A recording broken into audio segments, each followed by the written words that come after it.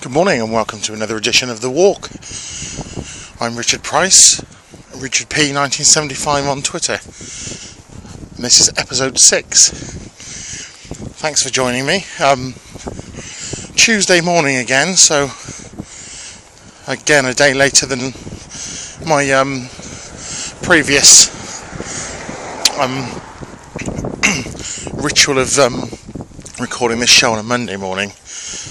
Second week in a row now it's been a Tuesday. Very nippy this morning, but the sun's out and the skies are blue after some biblical rain last night. Very, very heavy.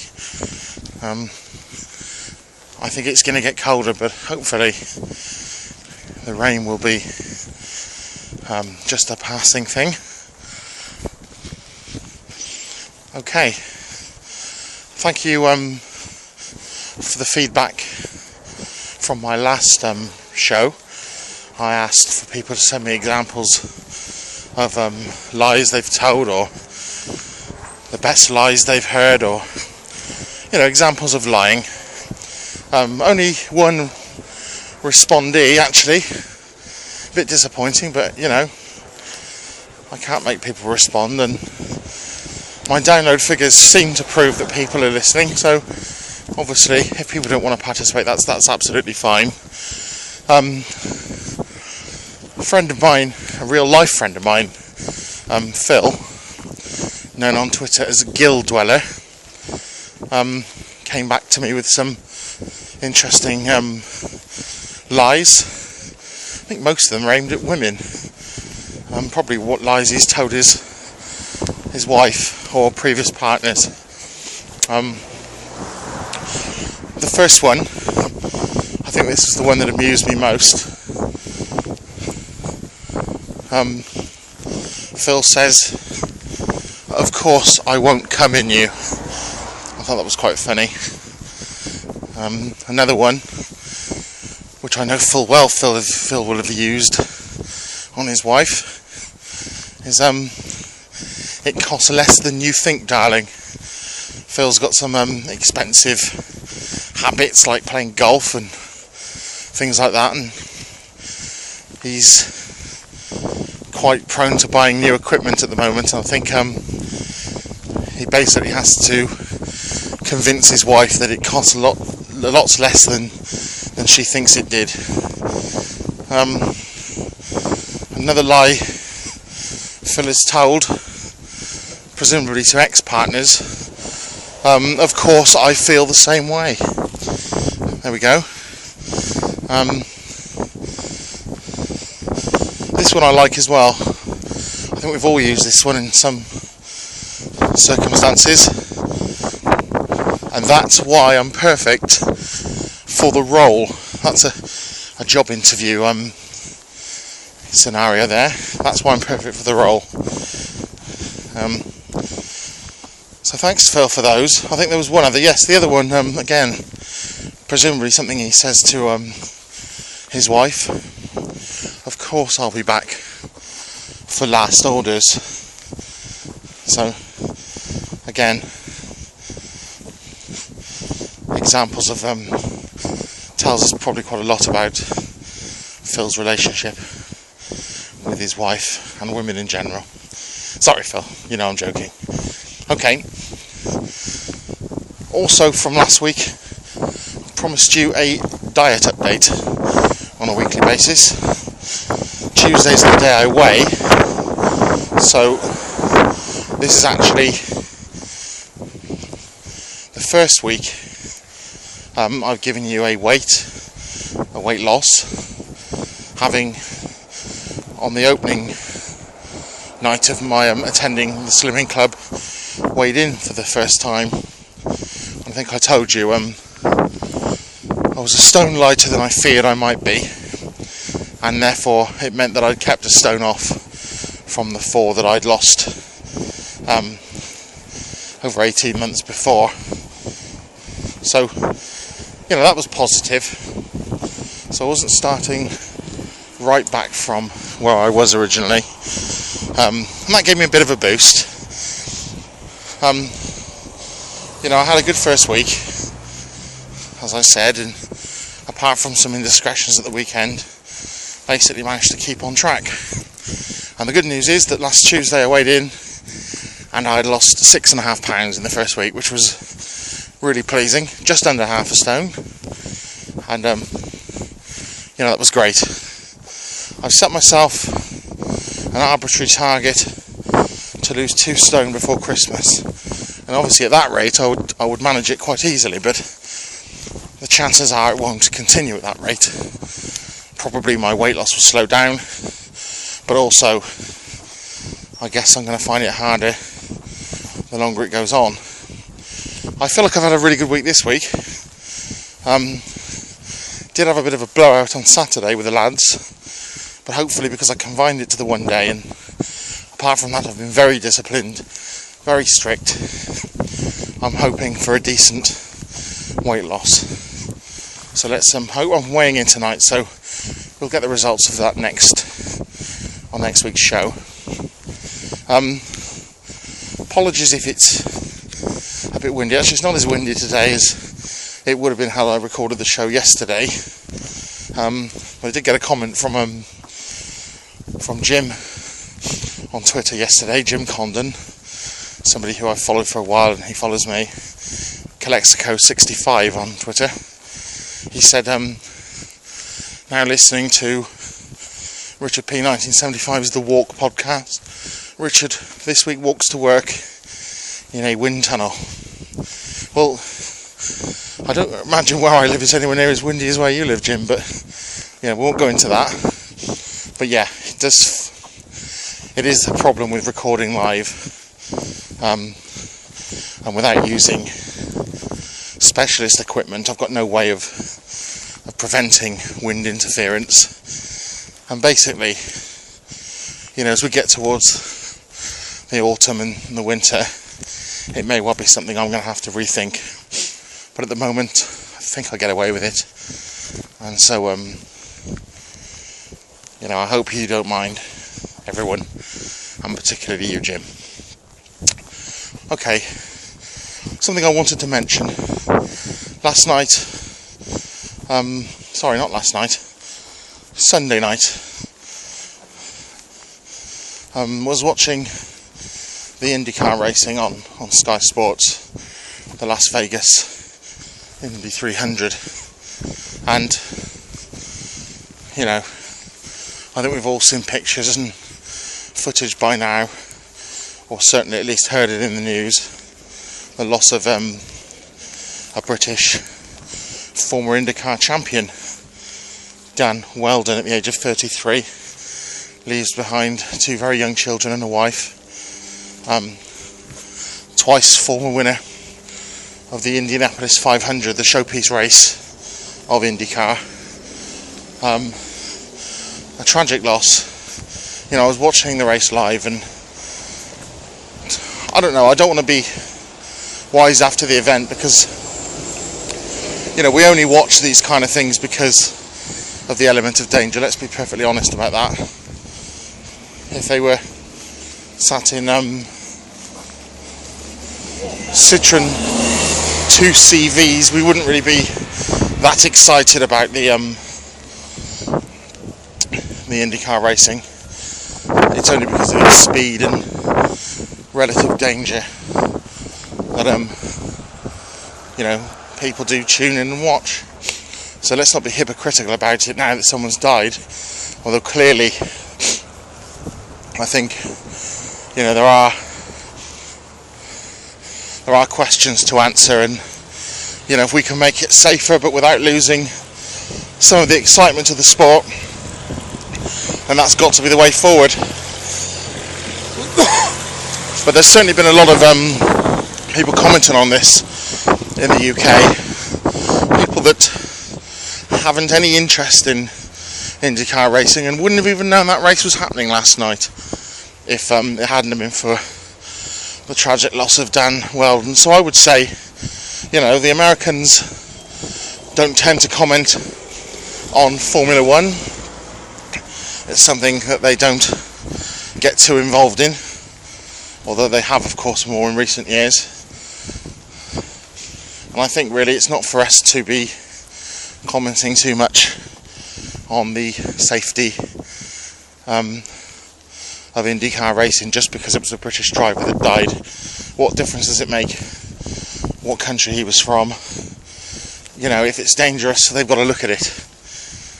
Of course, Dan Wheldon knew the risks, but that doesn't make it right that he lost his life. So I think there's lots of questions to answer, and I'm sure IndyCar will do that. And of course, with it being the last race of the season, they've got time to take stock and rethink, maybe. So, you know, rest in peace, Dan, and we're all thinking of you and your family. And it was a horrific accident, spectacular and horrific in equal measure. And I certainly, watching it, thought, you know, it's a wonder these things don't happen more often. But they don't, and let's hope that continues.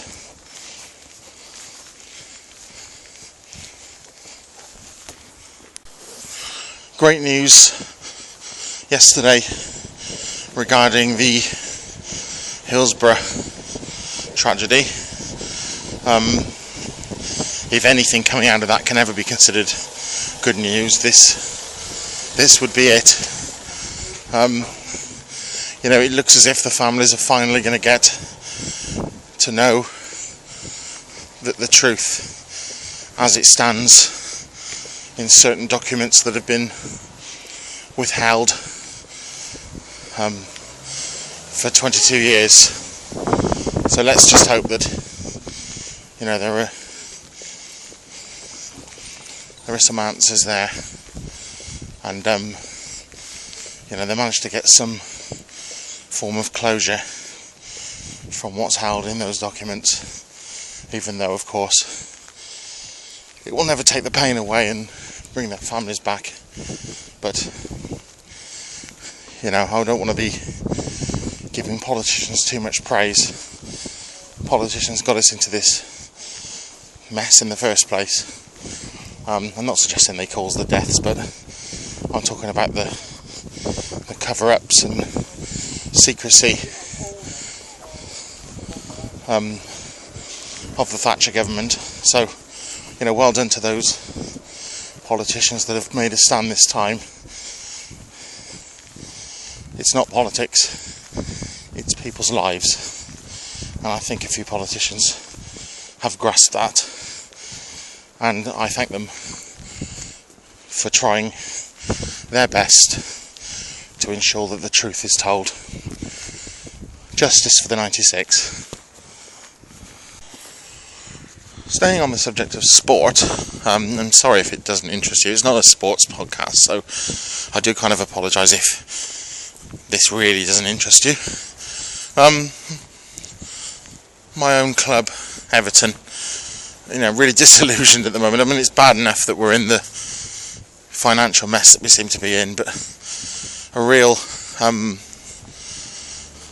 sort of indication of just how bad that's got is that we've now re-signed a player that we sold 2 or 3 years ago for a few million because he wasn't really good enough and somebody else wanted to pay the money. And now, you know, a championship club doesn't want him, and we step in and take him back for nothing. And okay, there's not much risk to it, it doesn't cost us a lot. I can't imagine he's going to be on huge wages, and clearly it hasn't cost us a fee. And I suppose there are some benefits with him coming back to the club, certainly from both sides, rather than going somewhere else and taking that risk. But frankly, he wasn't good enough then. I can't imagine how he's going to be good enough now. And the fact that he's been rejected by the club, Birmingham City, that bought him in the first place, now they're in the championship, just tells me, you know, what on earth are we doing? But then we do need something to happen, because, you know, at the moment we're not scoring goals. We're playing badly. We've just lost 3 on the spin, albeit, difficult matches against good teams, but no, it's not looking good. I'm starting to feel the worst, I have to be honest, and people say, oh no, Everton won't go down, they're too good, and maybe they are, but it certainly doesn't feel that way at the moment. A couple of wins changes the picture somewhat, but until those wins come, I won't feel any better about where we are and where we're going. So yeah, doom and gloom for me as an Evertonian. The club is just in the doldrums, and it's not good enough really to be treading water, not when we can remember the glory days. They were a long time ago now, but they're still in far easier sort of memory's reach than a lot of clubs' last periods of success. So, there's no reason to think that one day we couldn't get those times back, but at the moment it feels like a million miles away. I guess Man City would have said that not so long ago, but then one has to say, do we want to end up like Man City? It's a difficult one. It's not really for me to answer. There are far more loyal Evertonians than I to answer that question. People that go week in, week out, live in the city, live and breathe the club, and I don't profess to be one of those. So, but I guess I do have a view on it, and at the moment I'm feeling as if we're not moving anywhere other than down. One final thing, shorter show today. For those that know or don't know, I write articles which end up on my blog eventually. My blog, richardp1975.wordpress.com is my blog. But actually, before that, I do tend to submit my better articles to Sabotage Times in the hope that they will publish. And they have published quite a few of my articles. I think there's at least 5 on there now. So if you go onto Sabotage Times and look for me, you will see my articles. I have an author page, as I'm classified as a saboteur, and on that page you'll see all my articles, and also on the front page at the moment my latest article, entitled by Sabotage, When Porn Was Fun. It's one I'm particularly proud of. I think it's a funny but also interesting article about the differences between when I was young growing up and what porn was, smuggling magazines in past your parents, finding old piles of magazines in the woods and swapping them at school and all those kind of things, the fun that went with that, versus the accessibility that youngsters have nowadays to graphic images at the touch of a button on handheld portable devices and computers. And to me this isn't a good thing, but obviously there is an argument there. So have a look. I have been posting links on Twitter, so if you go on to richardp1975 on Twitter, you should hopefully find some links to my Sabotage Times page. Okay, that is all for now. Just one more thing, quickly. There is a community podcast coming up soon, which I've been asked to get involved in, where basically a number of us record sort of 2 to 3 minute monologues on a given subject, and it's put together in one big podcast. The first one, because it's the first one, the subject area was firsts. So, I was invited to talk about a first of some kind, and I've done that, and hopefully the podcast should appear in the next week or two. if you go on to the Twitter page of Mr. John Rain, he's been posting about this, so hopefully if you keep an eye on that, you should get to find out what's happening and when it's coming up. Okay, that is definitely all for now. I've got to go into work. Thanks for listening to the show, and I'll see you again next week.